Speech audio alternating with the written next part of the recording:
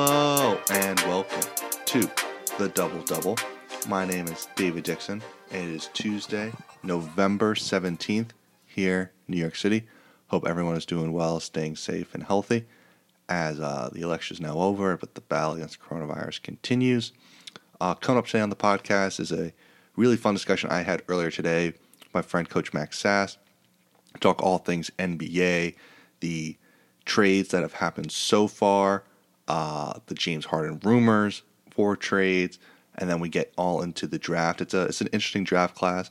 Not as much super top-end superstar potential players, but a lot of potentially really, really good role starting caliber players that we both wouldn't be surprised if years down the line a lot of these guys are on contributing teams, making winning plays, and potentially even contributing to teams who are winning championships, just not as superstars, and that's totally fine, and we're going to get all into that.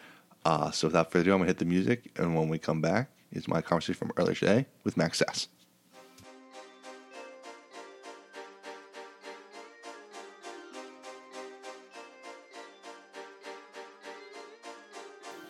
Joining me now on the line, once again, is my friend Coach Max Sass. Talk a little NBA draft and other NBA rumors as the trade market opened yesterday. Woj and Shams I don't think they've slept at all, reporting all these deals. There's tons of trades, and obviously the draft tomorrow night. Recording this on Tuesday afternoon, so if anything crazy breaks today, whether it's a James Harden trade or anything of that nature, we apologize, but we're going to cover everything that's public as of 1:35 on Tuesday afternoon. Coach, how's it going? Going great, and I have to say it was pretty funny. Twitter was pretty funny today when they were talking about what the conversations would be like in the timeout for new Nets coach Steve Nash. James Harden was up there. It was like Kevin Durant being like, "I want the last shot," and Harden being like, "I want the last shot," and Kyrie was like, "Oh, sorry guys, I already shot it." Yeah, so getting right into it, in case anyone has not been following all the rumors, in the last month or so, the Rockets obviously were eliminated from the playoffs from the bubble. They moved on from Mike D'Antoni as coach. He's now an assistant in Brooklyn under Steve Nash. Daryl Morey leaves Houston and becomes the new GM of the 76ers. And all of a sudden we started hearing these creeping inklings of like, well, is James Harden available now with all this turmoil too? Now what it seems like is James Harden wants out. And Woj reported last night that he turned down a 2-year, $100+ million extension that would have netted him $50 million per season. And all the rumors and all the reporting is that James Harden wants to go to the Brooklyn Nets and join Kevin Durant and Kyrie Irving and first-year head coach Steve Nash. Just what do you make of all these rumors and that it's Nets or nothing? I mean, I think Harden still has, a couple of years on his contract. So yeah. I would love the new Houston regime to just sort of say, like, nope, too bad. Like, yeah. Too bad. Like, we're not giving up all this leverage. But the players have all the power in today's era, which is not necessarily a bad thing. And I think that potentially the way draft picks are being sent out, it's very possible that the trade ends up happening. I know there was some talk that Philly was also involved in a potential destination. Mm-hmm. I wouldn't be shocked if the Rockets went back to Harden and said, look, the Nets don't have the draft assets that are going to get this done for us. We're willing to move you, but you got to open up your list a little bit. Mm-hmm. And I think that's at least a somewhat more reasonable compromise to me. Yeah, because the really interesting part about this is when you think about all the teams that are potentially in the market for James Harden, a lot of teams take themselves out of consideration because they would have to give up so much to get Harden that they probably won't be true championship or conference finals contenders if they were to make that trade. And the interesting part about Philly and the interesting part about the Nets is the Philly connection. I think I'm surprised the rumors aren't stronger because Daryl Morey and James Harden have that connection of, Morey went out, got him, and helped unleash the best of James Harden and turn him into this MVP, awesome player. Ben Simmons is a pretty incredible trade piece, or even Joel Embiid if they want to trade him. That I think could help keep the Rockets competitive, and the Sixers would be competitive as well. But like if you think about the different teams that would potentially be in the market for him, people talk about the Clippers, but okay, if you trade Paul George, he's a pending free agent, and the Clippers have like no draft picks left after their deal last summer with the Thunder. Miami's not going to trade everything that Miami's not going to trade Bam Adebayo for James Harden or anything like that. Like there's just not a lot of teams available, and the interesting part is that it's Brooklyn, because only 2 seasons ago or 3 seasons ago, Brooklyn was viewed as the worst situation in the NBA, and then a couple moves, an overachieved season with D'Angelo Russell under Kenny Atkinson. Yeah.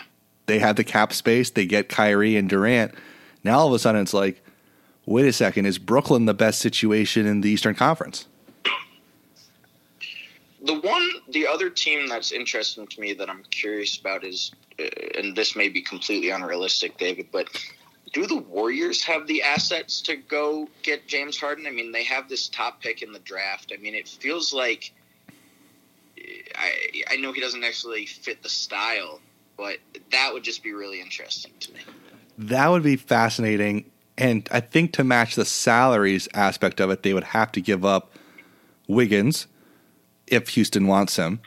Yeah, no great loss right there. Yeah.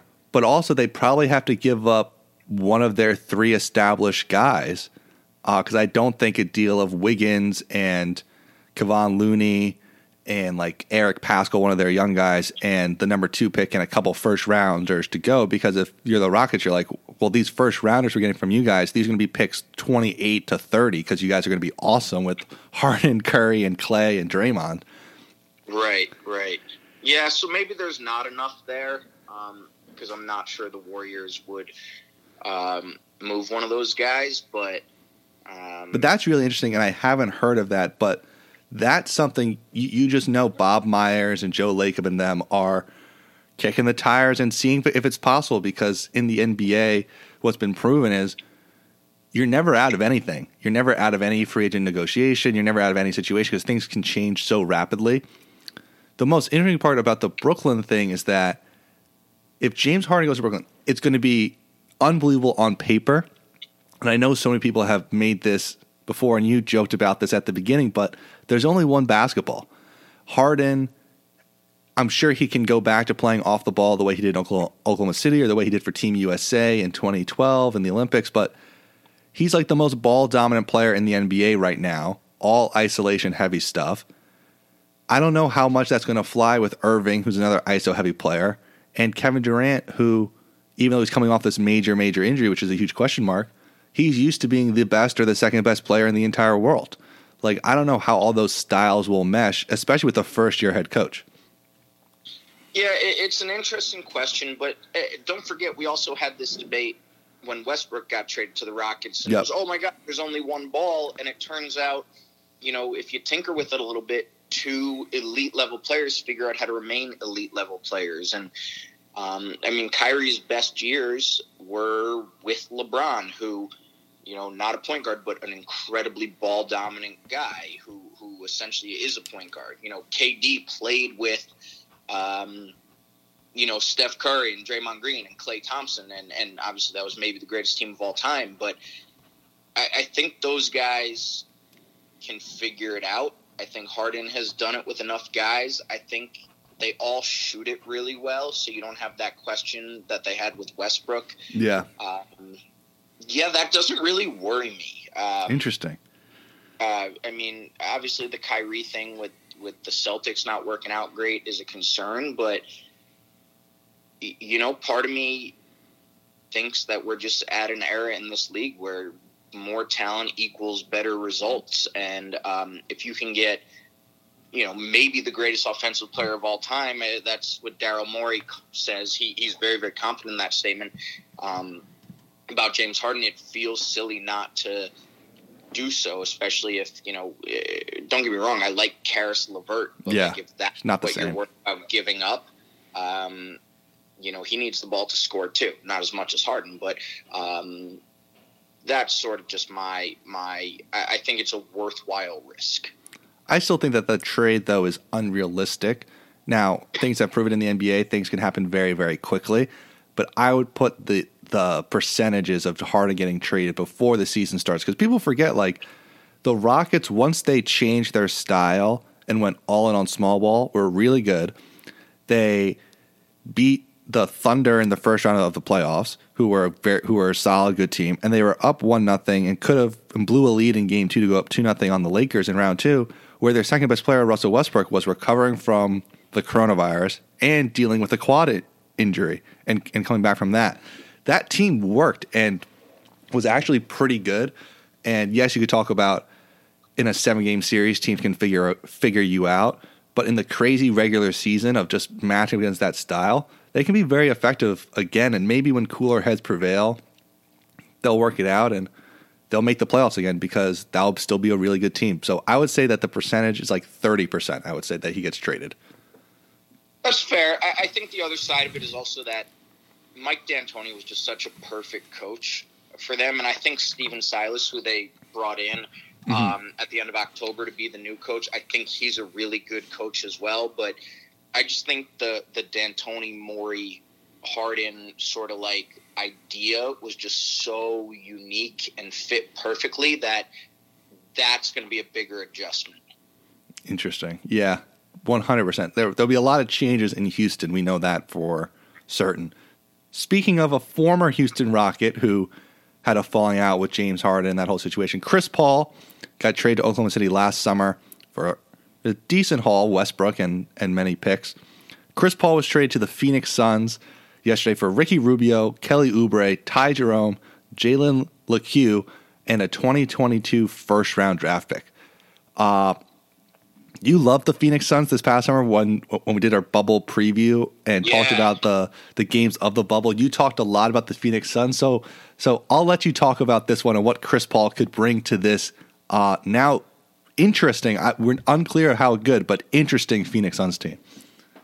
Yeah, I think Chris Paul, it's so interesting to me because he's gone back and forth between being like a hindrance versus an asset in terms of what you have based on his salary. And it is ridiculous. I mean, he's got like $82 million left over the next 2 years or something on his contract. I mean, it is a ridiculous amount of money for someone his age.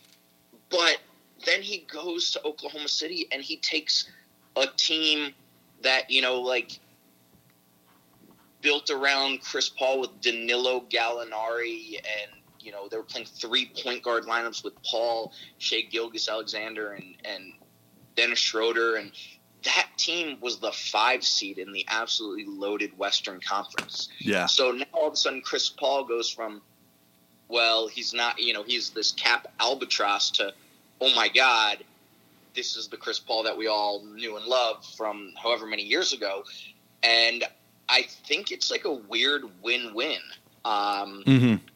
I think that for Phoenix, they are probably sort of at the point where they felt like they got the best out of Devin Booker putting a real point guard next to him, and they felt like they upgraded from Ricky Rubio, who is I think a fine NBA starting point guard, to Chris Paul, who's a still probably considered an elite starting point guard in this league. Yeah. And we're willing to, give up a couple of their young guys. I mean, Jalen LeCue and Ty Jerome are obviously intriguing young guys who just didn't have much there. Kelly Oubre, he's a good 3-and-D wing in this league, but the way Mikal Bridges broke out in the bubble, he almost feels in excess in a way. And they had enough protections on this pick that, if they stink again, they're not losing a top 12 pick in 2022. I think the protections go, top 12, top 10, top 8 through like 2024. So that's a good point. I do think that they gave themselves enough of a sort of backup here that if everything just goes disastrously after Chris Paul potentially leaves or falls off a cliff at his age. But they feel like they're at the point with Booker and DeAndre Ayton and now Mikal Bridges that they're ready to contend. And it sort of feels like if you don't go all in the Western Conference, you're not getting anywhere. I mean, the conference is ridiculous. So yeah, you can look at it. Yeah, go ahead. I was going to say that's the most interesting part about it is because I want to talk about Oklahoma City side of this in a second, but the Phoenix side of it is they were awesome in the bubble. People are forgetting that it was 8 games and, the normal regular season. I guess this year will be 72, but they played great in the bubble, and that's our last memory of them. So we're like, they're exciting, they're young. Booker's could be great. Ayton played well, but, that team had definitive holes. And what Chris Paul brings in is he brings in a veteran who's going to, as what he did for the Oklahoma City team, just bring a level of professionalism to that team. But all the people who are saying this is a definite top 5 Western Conference playoff team, I think just needs to be reminded of who's in the West. The Lakers are still going to be really good. The Clippers are going to be really good.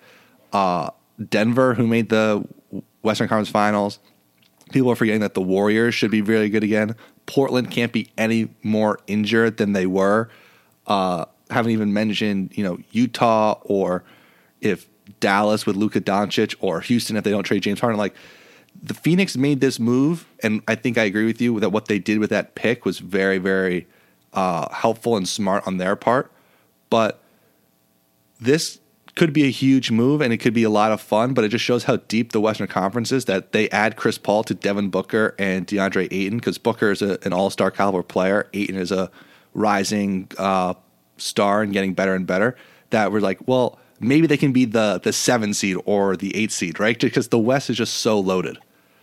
Right. I actually don't think this trade guarantees them a playoff spot. Think it's crazy. I do think it will make them a top 8 team in the league, but like the way the playoffs are going to be formatted, they're very likely more so in this play-in tournament 7, thing, 10 play-in range. Yeah. Right? So, but I think it's worth taking a shot. The other thing about it, and I know we're going to talk a lot of draft, but they do have the number 10 overall pick. They did not give up Cam Johnson. So, hypothetically, let's say they add, one of the Florida State guys, Patrick Williams or Devin Vassell, someone in that range. And again, like Cam Johnson continues to improve and Mikal Bridges stays where he is. Like this team's actually pretty good and pretty exciting. I think like Bill Simmons used to talk about his league pass rankings and very much for me, this Phoenix team was already a team I had on my list for league pass teams, but now I think they're even going to move up a little bit. 100%. And flipping over to Oklahoma City for 1 second, they get this 2022 first round pick, which will be all over the place. We don't know when it will convert because of all the protections, but it's just another asset for them that they could put in a trade for someone else. And what they got in Kelly Oubre is a very good, serviceable NBA player who plays at a premium position where at the trade deadline this year, I could see plenty of teams saying we're one wing away from really making a run and a push. We'll give up a lightly protected first-round pick in this year's draft or next year's draft to go get Kelly Oubre. So I think that turns into another first-round pick. Jalen Lecqueu's nickname is Baby Westbrook. I don't know if that's just from like one of his high school highlight tapes, but he fits Oklahoma City's of extreme vertical athleticism and in terms of vertical leaping ability, but not as much perimeter skill. But if he turns into something, that'd be great. Ty Jerome, great player at Virginia. Didn't get to watch too much of him of Phoenix this year, but he was behind some other good guards. He'll have a chance this year because Oklahoma City also traded Dennis Schroeder to the Lakers, which we'll talk about in a second, but he could play. And I think Ricky Rubio has trade value as well. So this deal could net them a first-round pick eventually from Phoenix and maybe 1 or 2 other picks. So I think this was a good deal by Oklahoma City, and they're definitely rebuilding let's just keep talking about them. They trade Dennis Schroeder to the Lakers for Danny Green and the 2020 first-round pick of the Lakers, which is 28 in this year's draft. Oklahoma City will probably waive Green or also trade him probably the way that the Grizzlies traded Iguodala this past season. Lakers get an absolute steal on this one. They get a real point guard to play with LeBron and Davis. Just a great deal by the Lakers. They weren't probably getting anyone at 28 who could help them a lot this upcoming season, and they get a dude who probably could have, should have won Sixth Man of the Year. Yeah, Schroeder had a really good year. The Lakers sort of pieced together that point guard position. I think Rondo ended up playing a lot of minutes there, which was, I guess, unexpected but impressive. I think, again, I think this is also a little bit of just a situation where the Thunder are just sort of waiting out the Western Conference in a way by, hey, like, LeBron's got to eventually fall off, right? Like, and it feels like the Thunder just keep pushing back their peak and their window in a way. Like you said, I think they'll end up flipping Kelly Oubre. They'll get something for him, but again, like he'll be fine. He'll be good. He'll keep them out of the tankathon or whatever you want to call it. They have all these draft assets. I think actually Danny Green, I wouldn't be shocked if someone gives something up for him. I mean, the guy's now titles with 3 different teams. I think he's one of only like 3 or 4 guys in the history of the NBA to do that. Yeah. It's a smart move to just keep pushing things back before you need to, give Schroeder a contract extension or whatever it is. And,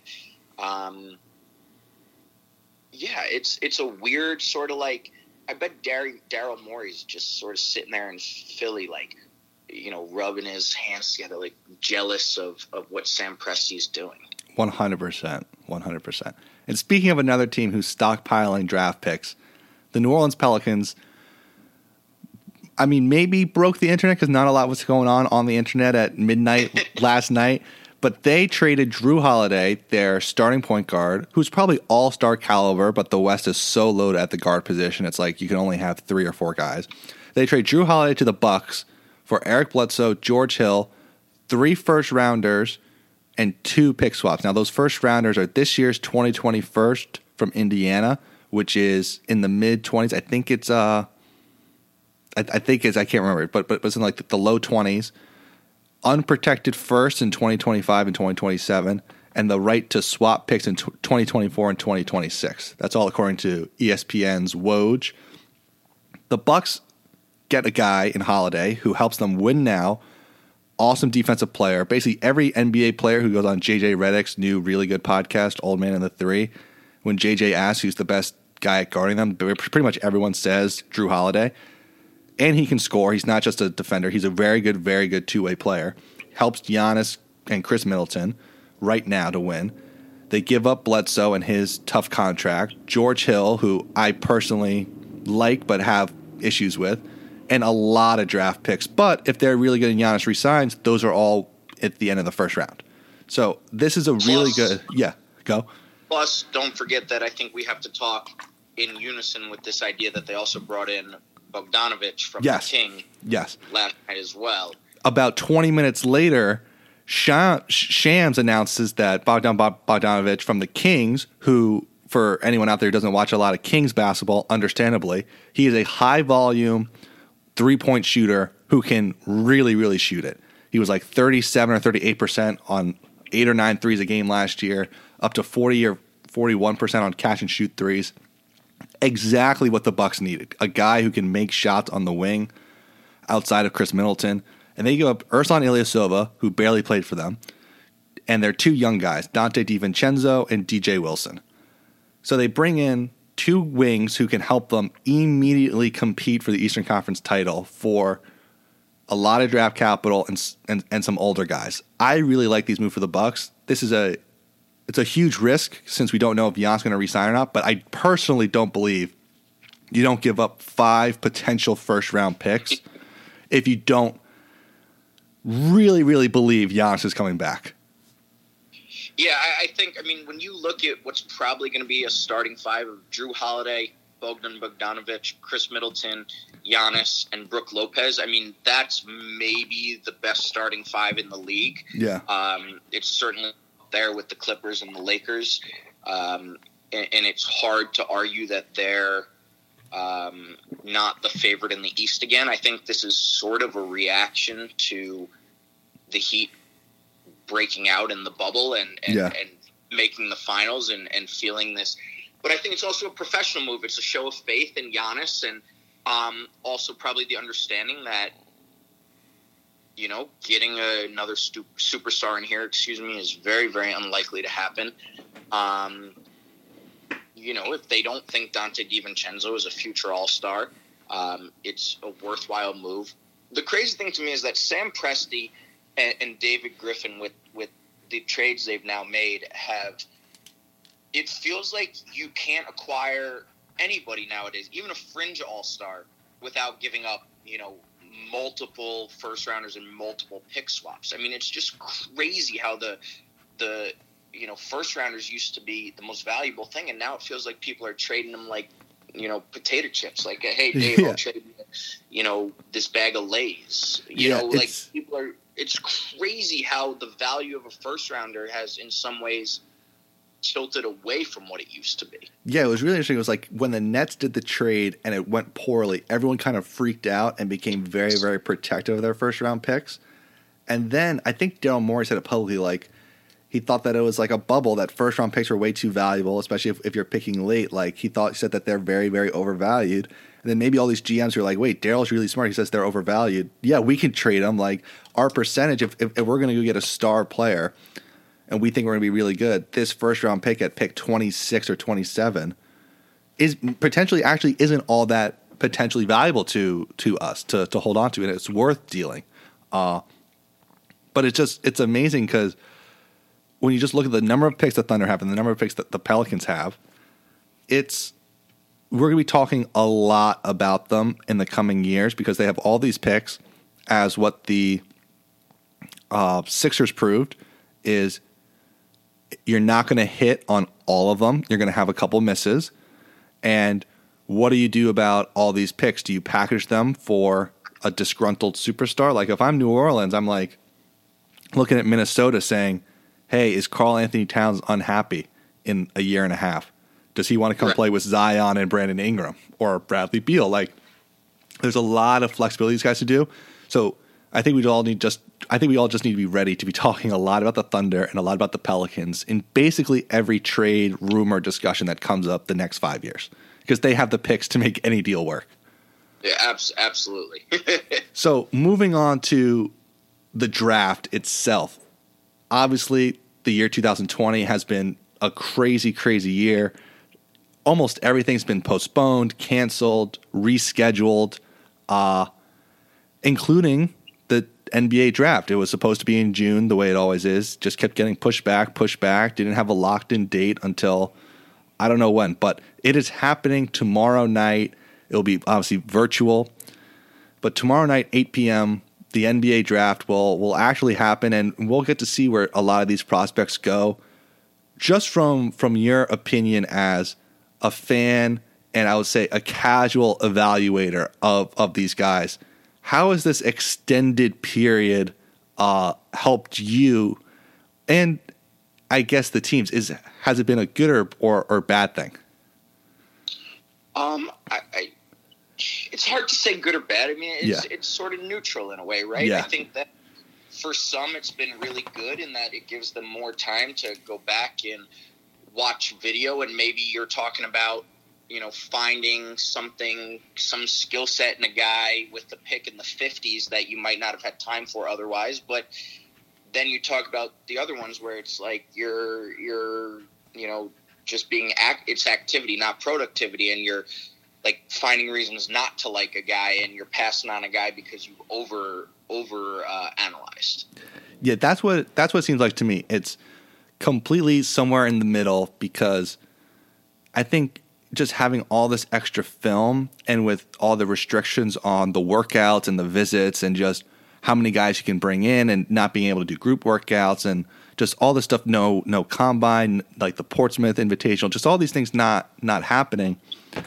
I think it's going to lead to a lot of teams being very split and polarized on a lot of players. There'll be, not that doesn't happen normally, but I think that there'll be some guys who they'll be like everyone loves and everyone doesn't like. And it's going to be hard for some teams to be like, we're kind of neutral on him, because the guys at the top are perhaps the most polarizing group at the top in recent memory, probably since the 2013 draft, when it was Anthony Bennett and Victor Oladipo, because in my mind, I have the tier one mainly just off the mock draft and where everyone has projected is LaMelo Ball, James Wiseman, Anthony Edwards, and Deni Avdija.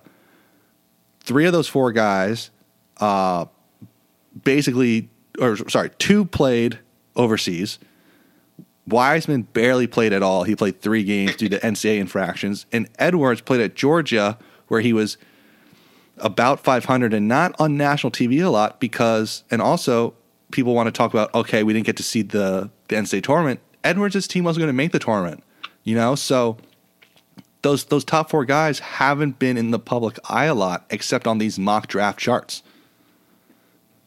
It's funny. I've been spending a lot of time looking at Sam Vesney's excellent draft preview, draft guide for The Athletic, and I mean it's insane how much depth he has in this. But one of the things that he points out is that he does it in tiers, and he doesn't have anyone in his first tier this year.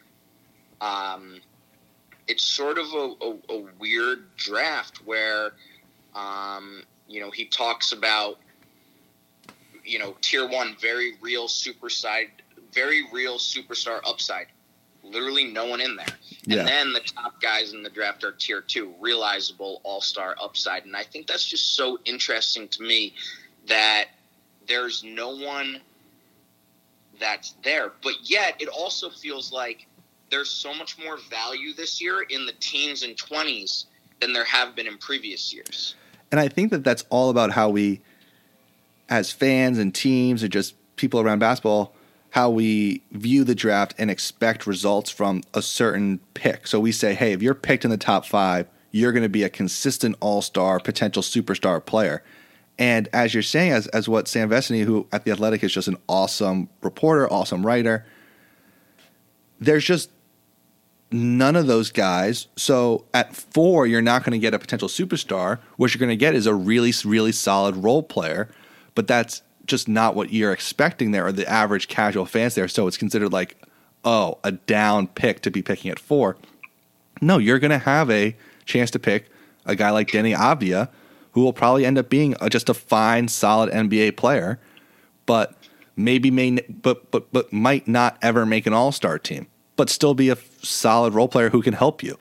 And I think that's the thing that is being reported out now, is that this isn't a bad draft. It's just not a draft featuring super top-end talent. And, it's not a top-heavy draft. And it's interesting because you're like there's a lot of talent, the 10 to 15 marker, where there's guys like Sadiq Bey or Killian Hayes or guys on Onyeka Okongwu who has a chance to help a lot of teams. Like, it'll be interesting to see which teams, and I'm fascinated by the Warriors at 2 because they're in a different spot, but what teams say, hey, we're just going to take a guy who could help us and not get caught up in all the potential and all this stuff, but just basically be like, we think this guy is going to help us this year. He's going to be a good player. We're not worried that he's not going to turn into an all-star. I guess I'm just saying it feels more like a crapshoot than usual. I know just by definition it's a crapshoot, but just stay with Memphis for a second. Like, James Wiseman and Precious Achiuwa were teammates at Memphis, right, for however many games. James Wiseman is likely going to go some 15 to 20 picks ahead of Precious Achiuwa. Yeah. Would you be shocked if Precious has the better NBA career? No. No, I wouldn't, because it's the gap between 2 and 8 in this year's draft and then 8 and 16 isn't that deep. And I think from a fan's perspective, there could be a lot of trades, a lot of moving up, a lot of moving back, which will be fun for the fan viewership of it. Because I think guys have and teams have a lot of different viewpoints on these guys. Because you mentioned James Wiseman, who is a 7'1", 250-pound athletic marvel who can jump, he can run, he's got some perimeter skills.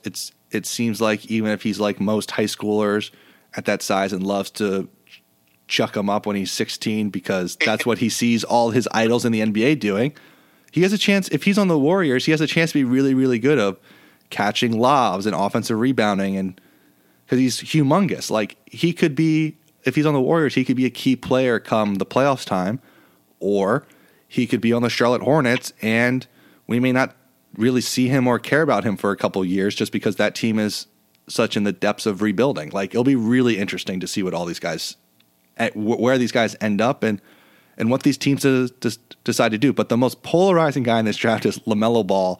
And I just have to ask, what do you think of him? I really like LaMelo Ball. I think LaMelo Ball is really good. I think he's probably the first overall pick. I think it's hard to find an argument. Obviously, the biggest argument, I'm contradicting myself, but the biggest question mark, let's say, is how he shoots the three ball, right? Like, I think that's pretty clear. Mm-hmm. I have not watched a ton of the Illawarra Hawks, very admittedly. So I can't, say from that. But he only played 12 games last year. He averaged 17 points per game, 7.5 rebounds per game, and almost 7 assists per game. I mean, his feel is ridiculous. Like, he's got a better feel of him, better feel than his older brother, who, clearly LiAngelo, but I'm talking about Lonzo. There's certainly a question mark about the family and the dad being a little off his rocker and that sort of stuff. But I mean, he's just so incredibly productive at 6'6". I think he's got a chance to be a decent defender. Like his brother, I mean, he's an unbelievable rebounder for his position. I do think, they talk in the NBA a lot about how the three-point shooting percentage at earlier levels are less indicative than the free throw numbers. Yeah. And I think that's part of it. Everything I've read about Lonzo Ball is that if, the people who believe he can shoot it, think that his numbers are terrible because of his shot selection. Right.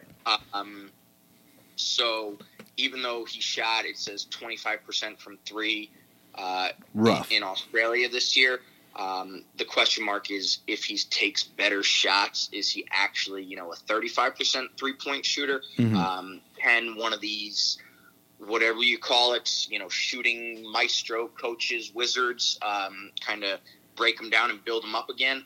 I think he's a guy who, if he can fix the shot and he becomes a 35% three-point shooter, I think he's a multiple-time All-Star. If not, I think he's a guy who ends up kind of just on the fringes, maybe a slightly worse Ben Simmons.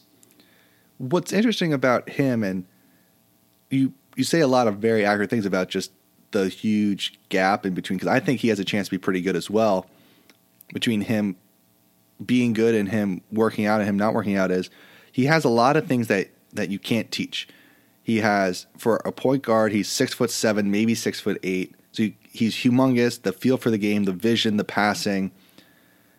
But then you feel like you could coach him to not take crazy step back threes. And because he's so talented and has, as you said, such a great feel for the game, that he'll be able to figure out, like, don't take floaters from the free throw line, but try a little bit closer. And all the crazy, because when you watch him on film and you watch, like, the highlights, he has such sometimes outstandingly amazing plays, but also sometimes just awful plays in the same sequence that I'm sure he would drive coaches crazy and evaluators crazy because you don't know what you're going to do with him. But his pure size and his just talent and skill level, I think, is unteachable. I am worried more so about the defensive side of things than you just mentioned, mainly just because his clips from Australia, I don't know if it's because that team stunk and they weren't very good, that he just didn't care, which is, there's a lot of guys in college who aren't very good on defense who turn into very good NBA defenders. Just look at his older brother, Lonzo. But it'll definitely be interesting to see if he goes to Minnesota, how that works around Karl Towns and D'Angelo Russell, who are not known as good NBA defenders. Like, that could potentially be the worst defensive team in the NBA next year, but also one of the most fun and exciting, right? Like, yeah. And I think a lot of the question is, right, like, the Wolves gave up a lot to make sure they brought in D'Angelo Russell to keep Karl Towns happy. Yeah. Also, obviously, because I think D'Angelo Russell is a very good player, which he is.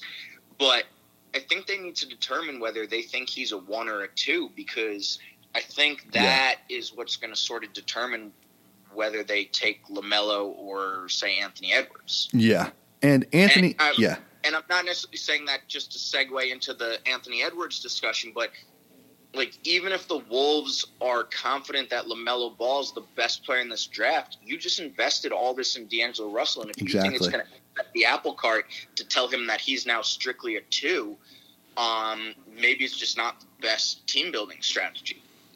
Yeah, I mean, LaMelo seems a lot like D'Angelo Russell, which is a big guard, highly, highly skilled, highly talented, not a great defender, and like most 18 or 19-year-olds, not super mature, let's just say. But, you know, that's one of the things, like, okay, you know, you find an 18 or 19-year-old who is mature enough to be the best player on an NBA team. That's like, there's a reason why LeBron is LeBron, right? Like, but speaking of Anthony Edwards, who I think if the Wolves don't take LaMelo, will take Anthony Edwards, is another guy whose size is unteachable, 6'5"-ish. I want to say he's 6'5", maybe he's 6'6", like 225, but a very built 225. Played football growing up, who also really struggled with shot selection. But my question is, and I don't know how much of Georgia you watch, which would be understandable if it was very little, is they were not a very talented offensive team, coached by Tom Crean, who I think is just average. Was he taking such horrendous shots? Because so much of their offense was just get him the ball in isolation at top of the key or on the wing. Was he seemingly taking such bad shots because Tom Crean was like, look, you need to take these shots because this is our only chance to win? Or was it just because he was just taking bad shots because he was on a weak team and he wanted to get his? Like, I don't know. That's what makes him such a difficult evaluation, because there'd be some games you watch him and the ball goes in, you're like, this dude is unreal. And then there's some games where you watch him and he's just not making shots. You're like, maybe try passing. Yeah, the little bit of Georgia that I watched this year, it felt like he is like freakishly talented. I mean, he's so physically gifted, but it just felt like he could improve in the way he reads the game. Yeah. You know, he moves really well and explodes really well for a guy his size. But I mean, he shot under 30% from 3. And again, we talked about it with LaMelo, so it's unfair to say, you know, it's not a shot selection issue for Anthony Edwards, but it almost felt, and again, I didn't watch every Georgia game, so Bulldog fans don't attack me, but it just felt like he not got lazy. I mean, it felt like he was very, very lazy defensively, but it felt like he sort of just fell into a lull at points in games where he was like, I'm not going to attack the rim here. Like, it'll be easier just to huck up this shot. And I don't know how many minutes he played. Maybe it's that they needed to do a better job of limiting his minutes so he was fresher. But it just felt like there were too many stretches where he wasn't particularly giving 100% maximum effort. And that's why I think I do not envy these scouts, like the Southeast scout for, you know, the Minnesota Timberwolves, who has to be the guy who's willing to fight or not fight for Anthony Edwards.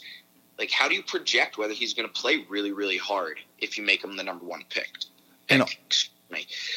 So that's just a really, really hard question that I don't have a great answer to. But and also he's super young. He reclassified up a year from the 2020 high school class to the 2019 high school class. So I think he was 17 when he started at Georgia and was a true 18-year-old during the season. So he was super, super young. Yeah, and he's 19 right now. He just turned 19 in August, it says. Okay. So you are correct. So he's one of the youngest players in the draft. As we saw with Kevin Knox and my, New York Knicks, taking the youngest player in the draft can be a good, and it also could be a bad thing. And I don't know. I would give him a shot. It feels like he's going to end up in Charlotte at number 3. To pair with Terry Rozier and whoever else is on that team, whether it's Frank Mason or Devontae Graham, wrong Kansas guard. But I think he'll go there. He'll put up numbers and he'll learn the game and be allowed to develop it and grow. I think it might be better for him being so young to not be the number 1 pick. I feel like LaMelo, just because he's grown up in a fishbowl, can deal with the media pressure of being the number one pick, given that he's been on a reality TV show since he was like 15 years old.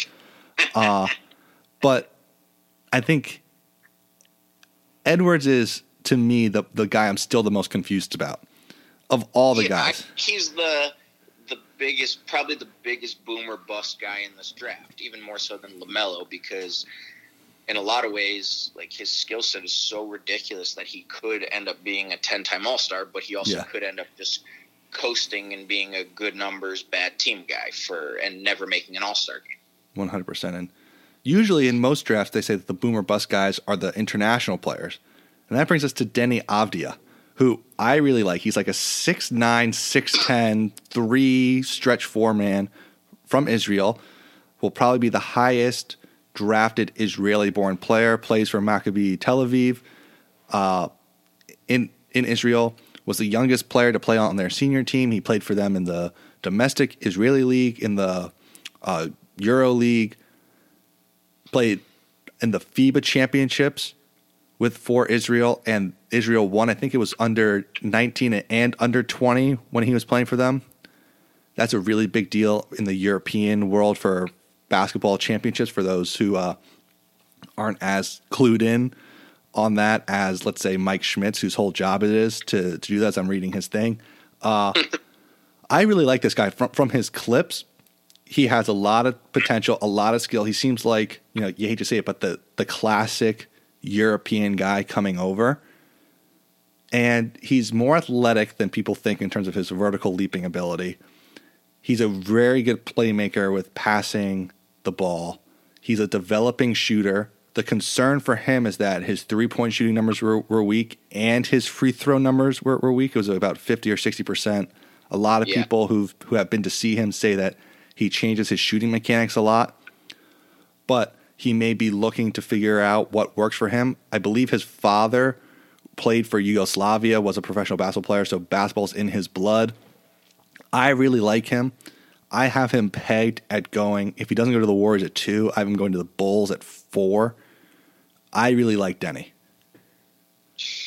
I like him a lot too. I have him a little lower on my, quote-unquote draft board than you do. I'm just not... I think he's really good. Sam Vecenie points out this really interesting thing, which is that basically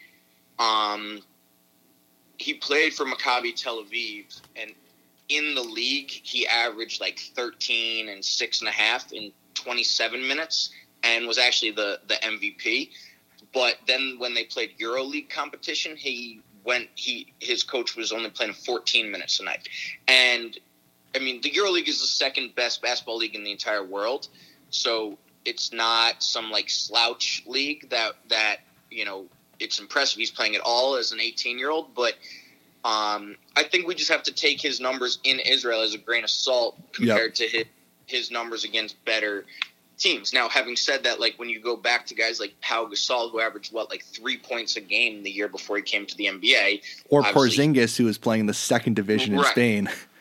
Yeah, so that doesn't necessarily mean he can't do it. I think it indicates that he can do it, but it's just going to take him a little bit longer than maybe we hope. I think he's got to get – I think right now – I just don't think he's athletic enough to be a 3. I think he's – I think he's got to be a 4 right now.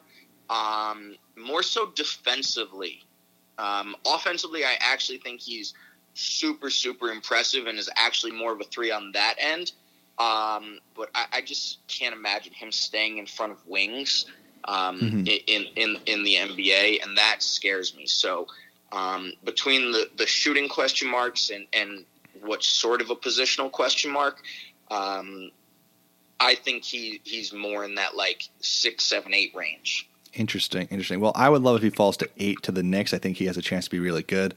But he'll be another good guy who will be a solid NBA player. If he went to a good team, like let's say somehow he fell to Utah or Denver, he could probably play 10 to 12 minutes a night and be fine. But expecting him to come and play 36 minutes a night and score 20, he's not Luka Doncic. He's didn't dominate EuroLeague like Doncic. as you said, didn't play that much in EuroLeague because the Maccabi team he was on highly, highly values the EuroLeague necessarily over the Israeli League because they're like, we're going to win the Israeli League anyway. So he's a really interesting guy. Hope he falls to the Knicks, but I have him at 4 to the Bulls. You have him a little lower. To the next tier of players, I have Tyrese Halliburton from Iowa State and Obi Toppin from Dayton. Two guys, again, this issue, or quote-unquote issue with this draft is two more top prospects who didn't go to blue blood schools. How many casual basketball fans with no March Madness watched Dayton this year? How many watched Iowa State, right? They see these guys at the top of these draft boards like, who is Obi Toppin? Well, he's a highly athletic guy who is the best player in college basketball. Didn't really play that much defense, but highly, highly skilled. And Tyrese Halliburton is this guy all NBA people love, but I think comes with some question marks, as with the rest of these guys. What do you think of these two guys? Tyrese Halliburton is actually my favorite player in the entire draft. Exactly. All these people love Tyrese Halliburton. It's crazy. I think that there's obviously question marks. His shot's a little bit funky, but yet, as a freshman and a sophomore, he shot, 43 as a freshman, 42 as a sophomore from three. His free throw numbers were over 82% this year as a sophomore. I tried to go out of my way to watch as much Iowa State as possible because I really enjoyed watching him. It just felt like he just never makes mistakes. Mm-hmm. He's not, he really proved he can shoot it off the catch. We're not sure if he can shoot it off the dribble, but it just feels like he literally does not make mistakes, right? Like 6.5 assists per game last year at Iowa State, and I'm not sure that is giving him enough credit for how good of a passer and how high his IQ is. Yeah. I guess the other question is his athleticism. Like, is he quick enough and explosive enough for the NBA level? But, I mean, he's just so big. I think he's a good defender. He's like 6'5" with a 6'7" wingspan. Very good size. Very good size. To me, I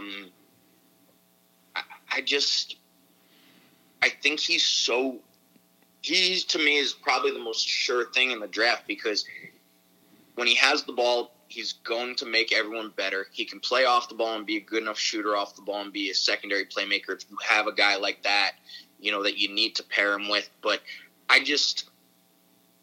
he will affect winning more than any other player in this draft, in my opinion.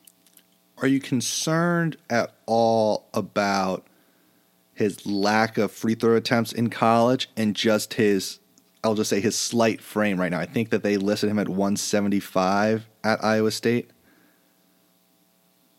No. I mean, sure, I could be, okay. But I'm really not overthinking it. I just think I'm not saying he should be the number one overall pick in the draft because I think he has the highest upside, but I just think he's the most sure thing who will affect winning the most. I love this kid, and this is the guy I want the Knicks to end up with. Interesting. I don't think they will. I think he'll be good before then, but he's the guy. He's the guy the Knicks never end up with. He's like the anti. It's interesting because, as for all the reasons you mentioned, that's why people love him. And then there's always he has a slow release, which the NBA, the windows get shorter and to shoot. It's one of the things that makes the best shooters, Duncan Robinson, JJ Redick, Klay Thompson, is their lightning quick releases to get these long shots off. And I think it's going to be rough his first 2 years as he puts on weight and develops strength because he's only like 19 or 20 years old. He's not a finished product. He's not a finished product physically yet. He'll be attacked in pick and roll. Guys will try to post him up. It'll be a long season. It'll be a long slog. But if he can just keep grinding, keep getting better, I'm with you. He has a chance to be very, very good and contribute to winning in a lot of ways. But again, this goes for so many of these teams, like for their fan bases. Like if he goes to the Chicago Bulls or Atlanta, he's not going to be the guy who's going to put your team over the top as like he's going to be our next all-star superstar, face of the franchise player. as you said, he has a chance to be really, really good, kind of like a George Hill type guy who just like weirdly is always on super good teams and helps winning, but is not a guy who's going to put you over the top to win a championship. And I think that's a good way to think about him. Right now, he could become awesome. Higher. I think Tyrese Halliburton will end up being the second, maybe the third best player on what could be a championship team. I don't think George Hill was ever at that peak. Third best player. I'm not sure he could be your best player, but anyway, I'm mincing, whatever. Obi Toppin is an insane athlete, a bit of a tweener. He's like he is a small ball 4 in the NBA, which because Dayton was so good, that's what he got to play last year. Basically, he can kind of shoot it, super athletic, and score in a lot of ways. Good, strong frame. I mean, theoretically could be good on defense. He just didn't prove it at all last year. But for the guy who's the best player in college basketball by a mile, like I think he won all the awards pretty handily. Why aren't more people talking about Obi Toppin to be a top 2 or 3 pick? Well, I think there's a couple reasons. One is that he's 22 or 23 years old as opposed to some of these other guys we're talking about who are 18, 19.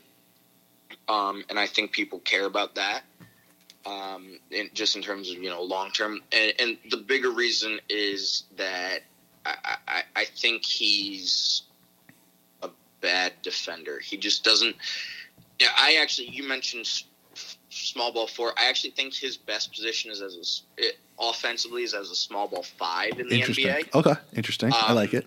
I think he can play the 4. I think he can play the 5. I think he's a mismatch either position, but I'm not sure he can guard either of those positions. Like, I don't think he's a rim protector, and I'm not sure he's quick enough to guard some 4s on the perimeter. So I think it's sort of I do think there's some GMs that are sort of saying, like, is he that big of a negative defensively that he's really just like a bench explosive scorer? And if that's the case, then you're not going to take a top 2 or 3 pick on him. Obviously, if you think he's a guy who can translate and score 20 points per game like he did in college and, figure out the defense, whatever it is, then he's worth it. But it seems to be that people think he's such a liability on the defensive end. Sounds like a perfect Nick already. Moving on to, as I put, everyone else. Now, this just means as we reach towards the end of the podcast here, we can't do a breakdown on all of these guys, but I have a list of about 6 guys who I like, who will probably be picked in the top 10 or at least in the lottery. Who are some of these other guys that people are talking about kind of in the later end of the lottery who you really like? Yeah, Okongwu from USC is, I like him too. Really, really impressive. Again, young guy. He could be an all defensive center. He's very limited offensively, but he's got to figure that out. He's probably never gonna be a 3-point shooter. The 2 Florida State guys are interesting. Patrick Williams, I think he's a really intriguing player, and then Devin Vassell is maybe the quickest plug and play guy in terms of just like a 3-and-D wing who can really make an immediate impact. And the last one I'll give a shout to is Killian Hayes. He's a really interesting guy. I think everything I've read is that there are some people who actually have him higher than Denny Avdija. Yeah. In terms of, just international guys. So yeah, Kevin O'Connor has Killian Hayes like number 1 or number 2 on his big board. Does he? Wow. And Kevin's good. Kevin's really good. So, Killian Hayes is a really interesting guy. So I think, they're also very positionally different, so that's not fair. But he's 6'5" with good length, and he's a very good shooter. And so those are the guys that I think really intrigued me in that range. I wouldn't be surprised if Okongwu There's some rumors that he's flying up draft boards. I wouldn't be surprised if the Warriors say, hey, we're going for a big guy. We like him better than Wiseman. We're just more comfortable with just having more tape and everything. Though Wiseman's taller, Okongwu has a similar wingspan and leaping ability. He could end up at 2 to the Warriors and fill in that backup role that Kevon Looney played to JaVale McGee and kind of just be one of these guys who Steph Curry and Draymond could just throw lobs to for super annoying lobs, and you look as like, wait, how does this dude have 14 points in the Western Conference Finals in 10 minutes? One of the guys who I want to shout out is Saddiq Bey, who I mentioned a little bit earlier. I think he can compete with Devin Vassell as the best plug-and-play guy immediately. Villanova wing, 3-and-D, awesome shooter, Villanova winning program. I think he's not as good of a defender as Mikal Bridges was in college, because Mikal Bridges is like the best defender in the whole country. Yeah, he's not the same level athlete. Yeah, that's all true. But he's a better shooter than Bridges was. So I think him going to like the Atlanta Hawks could be really, really interesting as they're stacking up these 3-and-D players to surround Trae Young with. Isaac Okoro from Auburn. He's like 6'5", 6'6", but built like a truck. Just humongous, super strong dude, very athletic. He helped them win a lot of games at Auburn when he wasn't playing. Auburn wasn't very successful, but when he was in, he was very, very good. I can see him going up as high as 4 to Chicago, as them saying, hey, we're a Chicago defense. We need someone who's going to play defense. Okoro will play defense, to go with Zach LaVine and Lauri Markkanen and Wendell Carter. I think that could be interesting. I think he has a chance to be pretty solid. And I'll also shout out Killian Hayes, another French point guard, played in Germany, super young, left-handed, which I think is super interesting, just because there's just not a lot of lefties in the NBA at the point guard position. And you can see what a guy like Goran Dragic, these like super crafty, unique lefties can do. Not saying he's Dragic, Dragic is a special player, but a lot of teams are going to have good choices there. And I wouldn't even be surprised if the Warriors trade back to like 9 or 10 to try to snag one of these guys instead of quote unquote overdrafting and having to pay one of these guys more money. Because if they can save a little money on salary for these guys, that's another superstar they can go after. That's interesting. One other guy that I think is really interesting because we didn't see a full year of him is Aaron Nesmith at Vanderbilt. Good shooter. I mean, before he got hurt, he was shooting like 53% from 3. Really good shooter. I'm very curious to see if the NBA like believes that. Don't get me wrong. I don't think he's going to shoot 53% from 3 as an NBA player, but I'm curious as to how teams like how fluky teams think that is, or how legit teams think that is, because if there's someone who like he could be this year's Cam Johnson, right? In that someone values him more than every other team in the league and says, hey, we're going to jump into the top 10 for him. Right. And I'm not sure many teams have him there.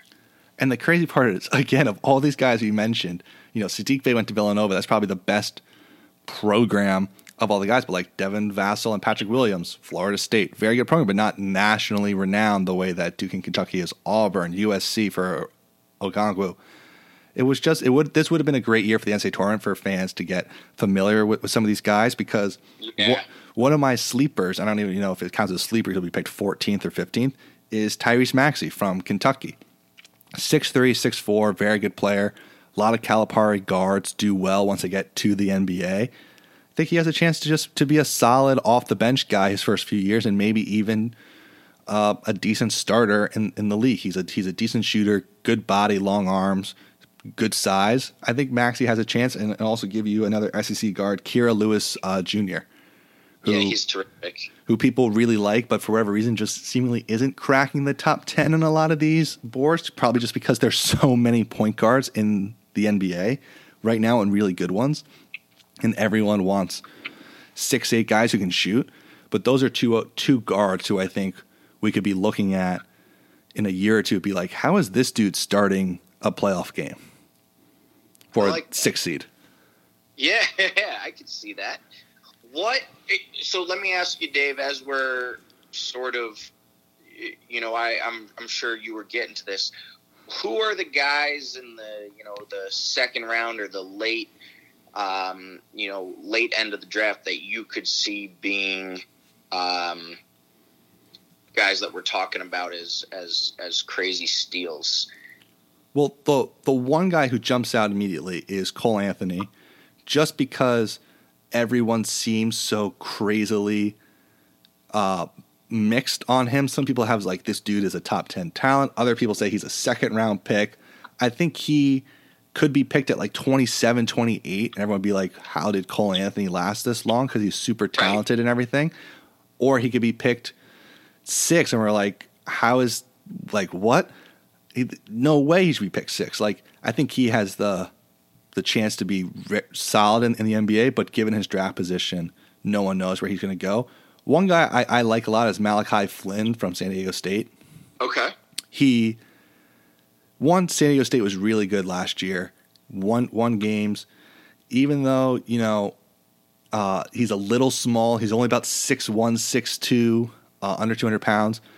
I just think he'll be a guy who contributed to winning in college. He can come in and he can handle the ball for you for 10 minutes a game for a solid team. Like, I could see him going to Utah or Denver or Portland and being, totally fine, usable, solid player. So I like him, and everyone is raving about Desmond Bain from TCU and Terrell Terry from Stanford. Yeah. Terry's a really interesting one. Young guy. Yeah. Really shoot it. Good year. I'll drop a couple names who are really interesting to me.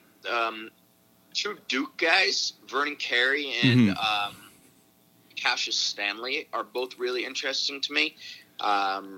Most people have them mocked in the early to mid second round. Yeah. Cassius Stanley might be the most athletic guy in the draft. He's just a freak. He's he's a little smaller than Derek Jones Jr. from UNLV, who's now in Miami, but he's a similar wiry athlete to Derek Jones. That's a good comparison. So I think someone's going to take a chance on him. And Vernon Carey, it's just so rare that the number 2 or number 3 player in the country becomes like, the number 50 guy on a draft board. So especially someone who is as productive at a blue blood school like Duke. Right. So I think he could be a good backup 5-man. I like Vernon Carey. And then the other 2 guys, and I think so much of it is because I spend so much time watching them, but the 2 incredibly productive but lower valued Big East scoring guards. I know everyone groups them together, so I'll do it. But I love me some Miles Powell. Yep. He was unbelievable at Seton Hall. He's not a point guard, which hurts him for his size.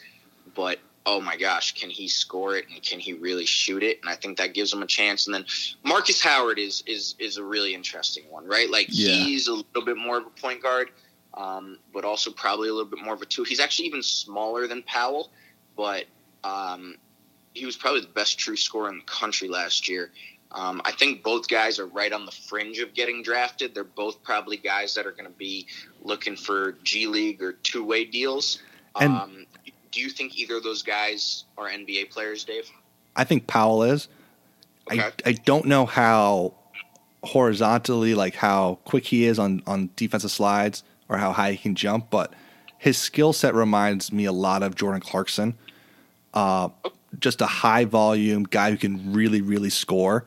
And I think that if you pick him in the second round, Miles Powell can come in and score a lot of points for you. I think Marcus Howard, closest comp, and it really stinks for him that he didn't have the NCAA tournament, would have been a Carson Edwards.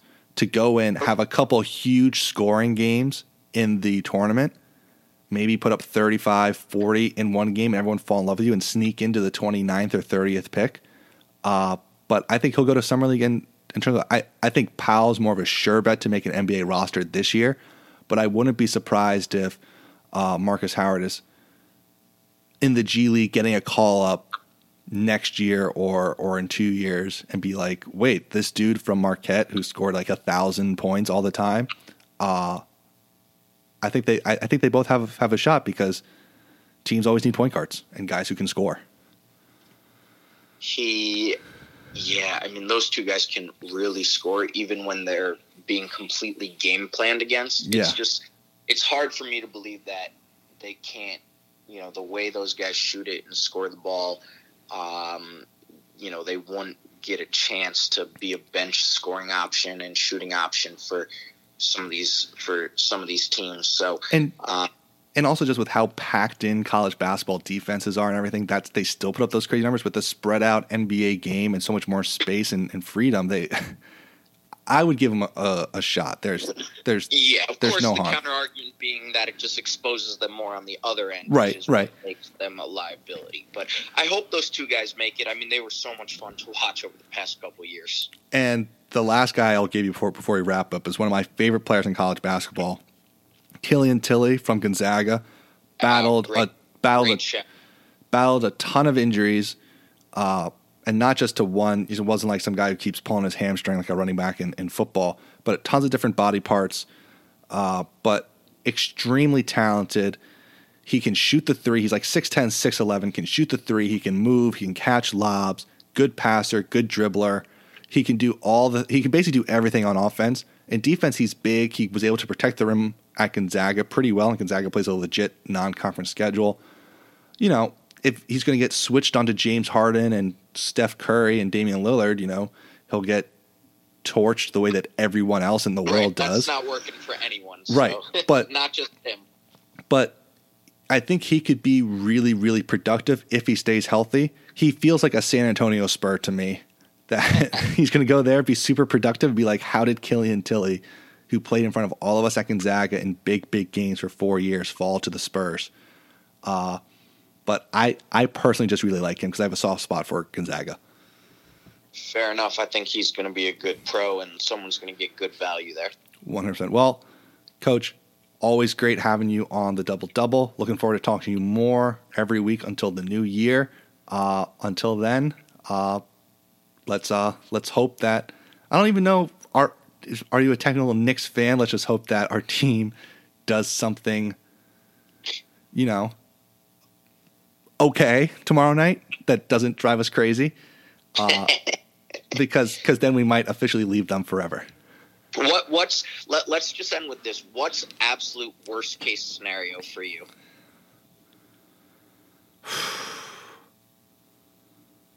Probably trading up to 1 to draft like James Wiseman. That's so funny. That was my answer too. Not that James Wiseman isn't good or has a chance to be really good. I think James Wiseman has a chance to be very good, but it's just like everyone says that the best players are from 8 to 15, which is where you are. And we have so few young players that would have to go to trade up with.